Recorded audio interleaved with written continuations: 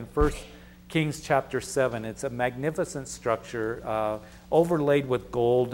We saw that Solomon had this massive workforce that was working on the temple. But you recall in verse 21, let me read it to you. Then he set up the pillars by the festival, or that is the entrance of the temple. He set up the pillar on the right and called its name Jachin, and he set up the pillar on the left and called its name Boaz. And you recall that as we were talking about this, that Jachin means he shall establish, and then that other pillar means in him is strength. And it was to remind the people of that God had established this nation, and it was by his strength that they would continue. And I think that it's worth reminding us at this time in our study and on this day, as we see all the things that are going around, that he shall establish us and that he is our strength. And that's what I hope that we give a message to others, because again, many of you know people that have been affected by what's going on here in Weld County with the crops and the drought, or perhaps you know somebody who lives up in the mountains that's been affected, lost a home, or you have friends or family down in Colorado Springs, that the message that we give is that he shall establish. And he has established us, hasn't he? He's established us in his love. He's established us in his grace. He has saved us. And we can always fall back on that Lord, that you are our blessing. And Lord, that you have established us, and that, Lord, you're the one that's going to strengthen us and help us get through these times that we go through our lives personally, that we see other people go through, the loss and the tragedy that we see around us happening, that the Lord is the strength, and he's the answer. So my prayer is that you would always point people to the Lord. And it's in those times we don't always know what to say, but we can point them to Jesus. We can encourage them to be established in the Lord, in his love, and in the promises of the Lord, and that he is the one that will give us strength to get through this time and to get through our own lives and the difficulties that we go through. So let's continue here in 1 Kings chapter 7. I hope that was an encouragement to you. But as we continue looking at the temple that Solomon is building, again, this is magnificent. He's overlaying the temple with gold. Even the floors of the temple are made of pure gold. And you recall that the temple itself has two rooms, the Holy of Holies. And in the Holy of Holies is the Ark of the Covenant. But in that, he made these cherubim that are 15 feet high. Can you imagine them, is probably almost as high as the ceiling. I guess the ceiling is maybe 15 or 20 feet high, I don't know. But cherubims and their wingspan and made of pure gold going across the whole most holy place, and then chains of gold, and then underneath it is the Ark of the Covenant, and the floor is laid with gold. And so the temple here is a magnificent structure, much larger than the tabernacle that was out in the wilderness. We know that there was 3-story buildings, the outer buildings, large courtyards, huge costly stones that made up the temple. And then there are some other furnishings and utensils that chapter 7 begins to tell us about. We read about the molten sea in verse 23, and he made the sea of cast bronze, 10 cubits from one brim to the other. It was completely round. Its height was 5 cubits, and a line of 30 cubits measured its circumference. So here is this molten sea that was about 7.5 feet high, 15 feet across, 45 feet in circumference. And this molten sea was for the priest to wash in. But what it was was more like a swimming pool as you look at it, because it could hold 15,000 gallons of water. So this huge, molten sea made of bronze that is made, and then we see the oxen that supported this huge basin, as we read in verse 24. Below its brims were ornamental buds circling all around, 10 to a cubit, and all the way around the sea. And the ornamental buds were cast in 2 rows when it was cast. And it stood on 12 oxen, 3 looking towards the north, 3 looking towards the west, and 3 towards the south, and 3 looking towards the east. And the sea was set upon them, and their backs parts pointed inward.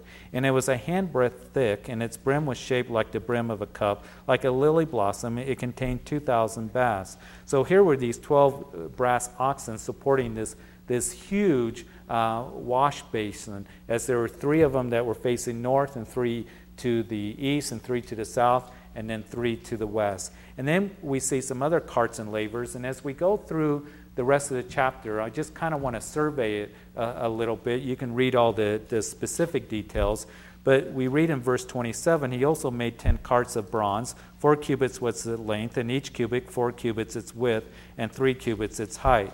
And this was the design of the carts. They had panels, and panels were between frames.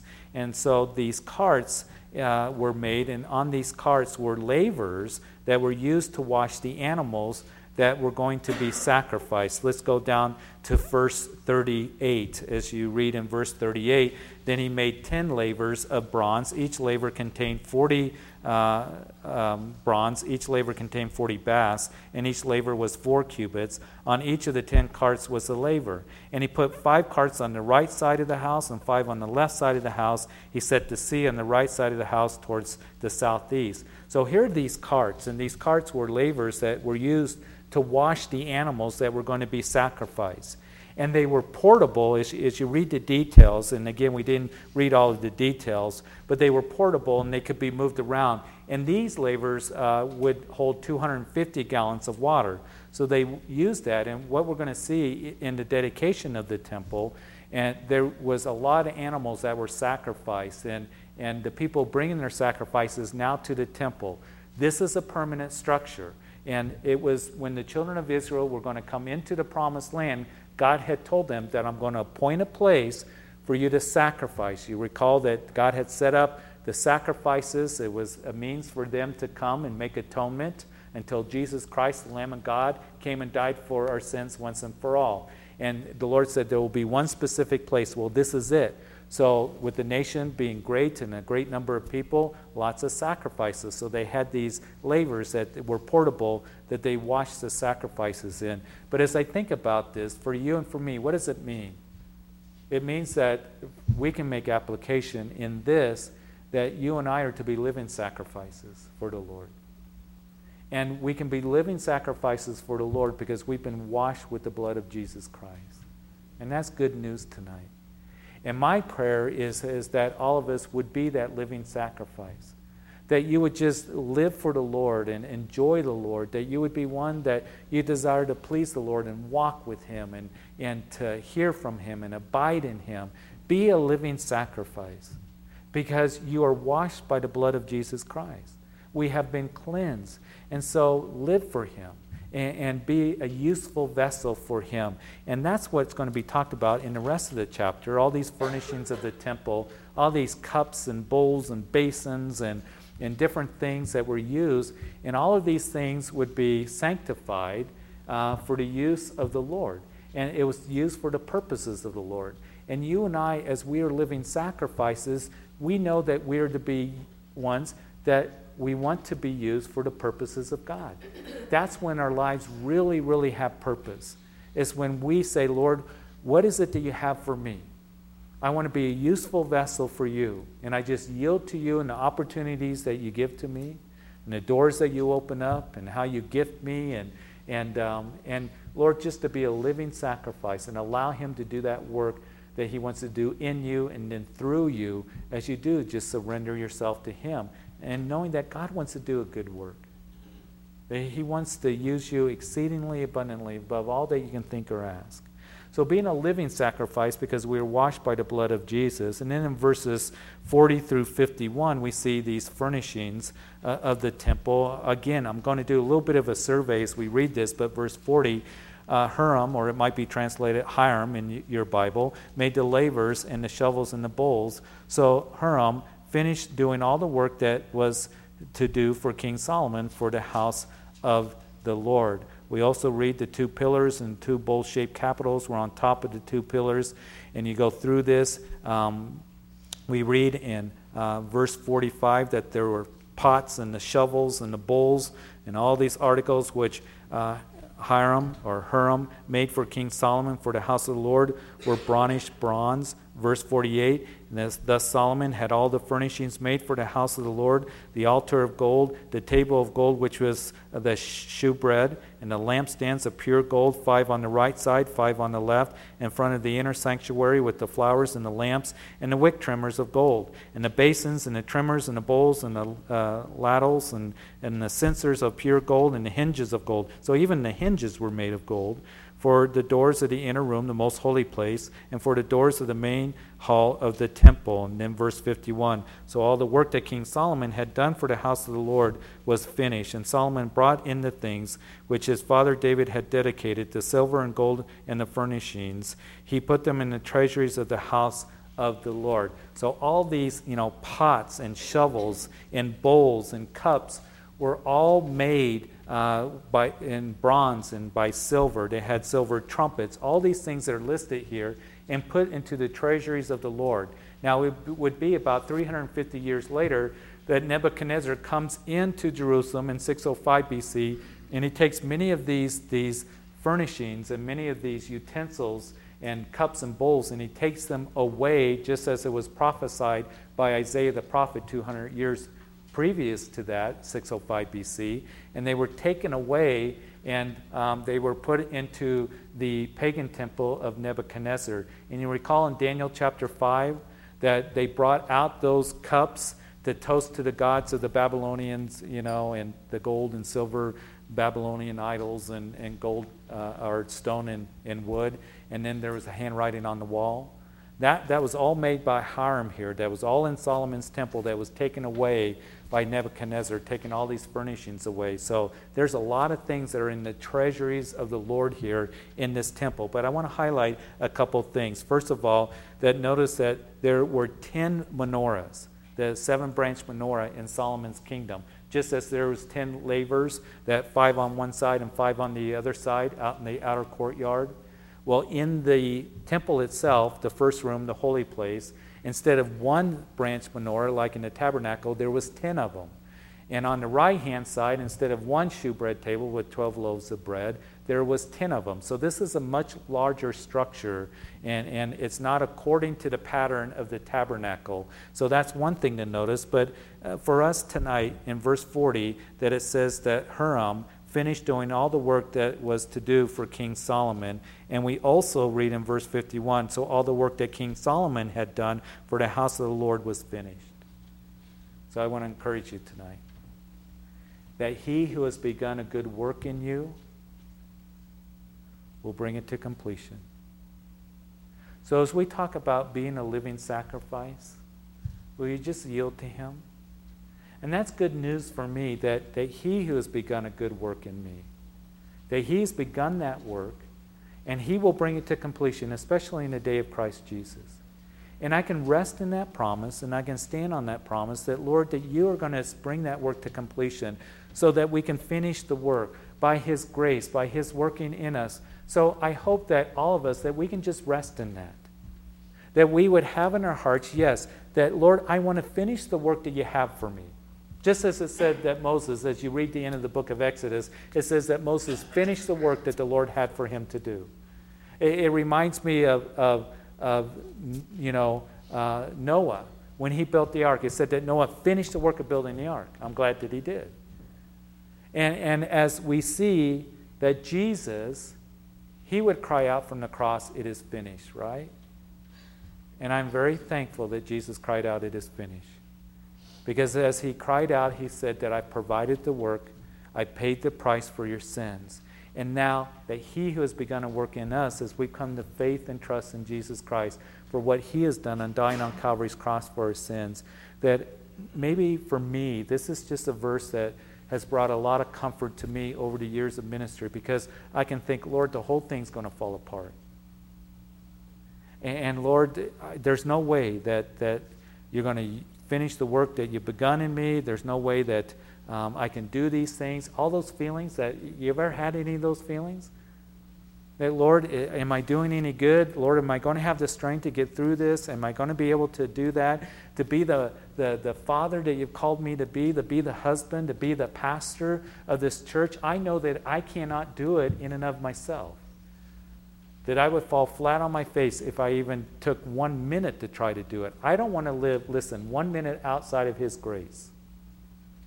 I want to completely depend on the Lord. And what my hope and prayer is that we would as well in our lives, and being the men and women of God that He's called us to be, and being the husbands and wives, and the mothers and the fathers, and the grandparents that He's called us to be, whatever that means for you in your life, that the Lord wants to finish that work in you, and all we have to do is just rest in Him, and abide in Him, and just abide in His love, and allow Him to do that work, and He'll complete that work in us. He promised to do it. Being confident of this very thing is what Paul writes to the Philippian church. In other words, he says, I am so sure of it, no question about it, that He who has begun a good work, and I'm so glad that He began the work, and that He's going to finish it. And Lord, I just want to be available, and I want to yield to You, being that living sacrifice. And just as You allowed Hiram here and Solomon to finish the work, and Moses to finish the work, as we read in Exodus, and Noah to build the ark, he finished the work. We can finish the work as well. I can finish the work because Jesus Christ, He did the work of my salvation. As He cried from the cross, it is finished. So here is the temple, and now in chapter 8, what we're going to see is the dedication of the temple. And we're just going to spend a few minutes in chapter 8. We're not going to go through all of it, but we read in chapter 8, verse 1, Now Solomon assembled the elders of Israel and the heads of the tribes, the chief fathers of the children of Israel, to King Solomon in Jerusalem, that they may bring up the ark of the covenant of the Lord from the city of David, which is in Zion. Now the city of David, we've talked about that, was included in the city of Jerusalem at this time. When Solomon was building the temple, remember that this is a time of great prosperity and peace. So the city of Jerusalem has expanded to where it includes now that very southern edge, which would be the city of David, and also Mount Zion. In Jesus' time, the old city walls of Jerusalem would include the city of David and Mount Zion. So it's all part of Jerusalem at this time. And you recall the Ark of the Covenant, that was the only furnishing that was in the Holy of Holies. So you walked into the holy place, the first room, only the priests were allowed to go into the holy place. None of the other people of the 12 tribes of Israel, they could bring their sacrifices to the priests, but only the priests, the direct descendants of Aaron, could go into the temple. And so there's the 10 menorahs and shewbread tables and the altar of incense, and behind that altar of incense was a veil, and then the Holy of Holies here that is going to be described to us again. The Ark of the Covenant was the only furnishing in the Holy of Holies, just as it was in the tabernacle. And that box that was about 3 feet long, 2 feet wide, that it was brought in, and then it had a lid on it called the mercy seat, and that's where the high priest would walk in. He was the only one that was allowed to go behind the veil once a year on the Day of Atonement, according to Leviticus chapter 16, right? So he would sprinkle the blood on the mercy seat to make atonement for the sins of the nation. So that is being brought into the Holy of Holies. And you recall that the Ark of the Covenant had been in the city of David ever since 2 Samuel chapter 6. That David brought the Ark of the Covenant from Kirjath Jearim. That the Ark of the Covenant went from Shiloh in 1 Samuel chapter 4 as it was captured in war against the Philistines. The Philistines captured the Ark.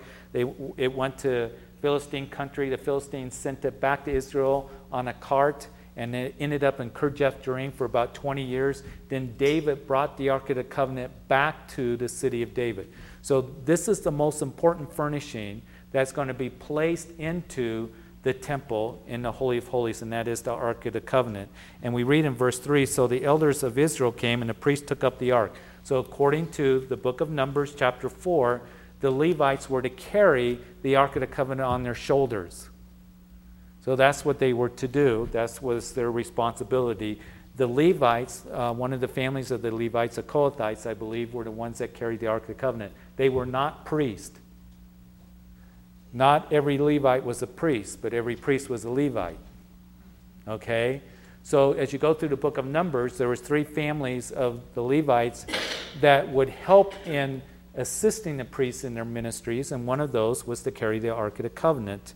And we see that in verse 4, they brought up the Ark of the Lord, the tabernacle of meeting, and the holy furnishings that were in the tabernacle. The priests and the Levites brought them up. And also King Solomon and all the congregation of Israel who were assembled with him were with him before the ark, sacrificing sheep and oxen that could not be counted or numbered in multitude. So this is a huge, great celebration, and includes a great number of sacrifices, as we read in verse 5.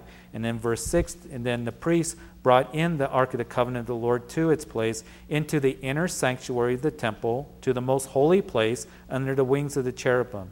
For the cherubim spread their two wings over the place of the ark, and the cherubim overshadowed the ark and its poles. And the poles extended so that the ends of the poles could be seen from the holy place in front of the inner sanctuary, but they could not be seen from outside. And they are there to this day. And nothing was in the ark except the 2 tablets of stone which Moses put there at Horeb, when the Lord made a covenant with the children of Israel when they came out of the land of Egypt. So it's interesting here. We know that at this time, this is about 970 BC, around that time frame, 960 BC, that when the Ark of the Covenant, after 500 years it had been around and gone from the wilderness to Shiloh to Kirjath Jearim to the city of David, that all that was in the Ark of the Covenant at this time was those 2 tablets of stones, the 10 Commandments, that Moses brought down from Mount Horeb or Mount Sinai. They weren't huge stones because that box was only 3 feet long by 2 feet wide. So I guess they could be fairly good size, but the 10 Commandments on those stones, I believe that all 10 Commandments was on one stone, all 10 Commandments on the second stone. The reason I think that's just my own personal opinion, is because it's a covenant. And whenever there's a covenant, it's like, here's God's copy, here's man's copy, the children of Israel.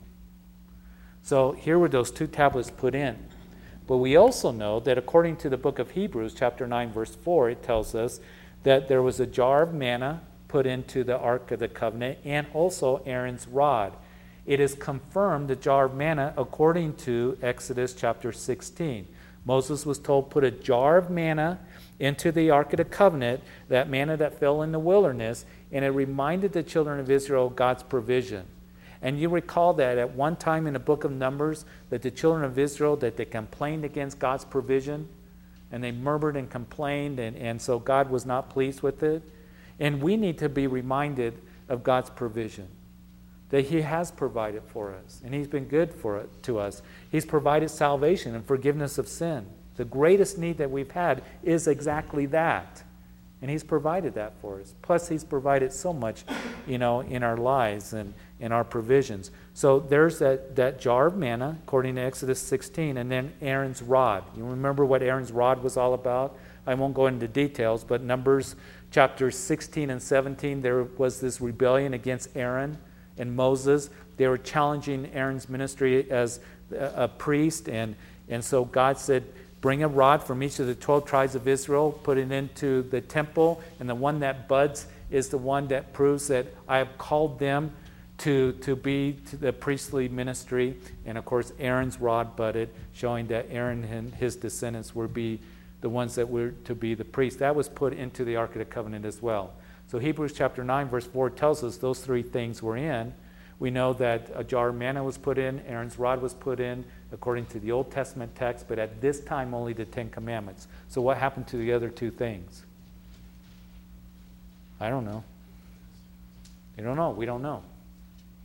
Somehow they got taken out. Who took them out? We don't know. And I just want to remind you, we don't know everything. And when the Bible doesn't say, we just leave it. And we know that right now, the only thing that was in was the 2 tablets of stone, the law.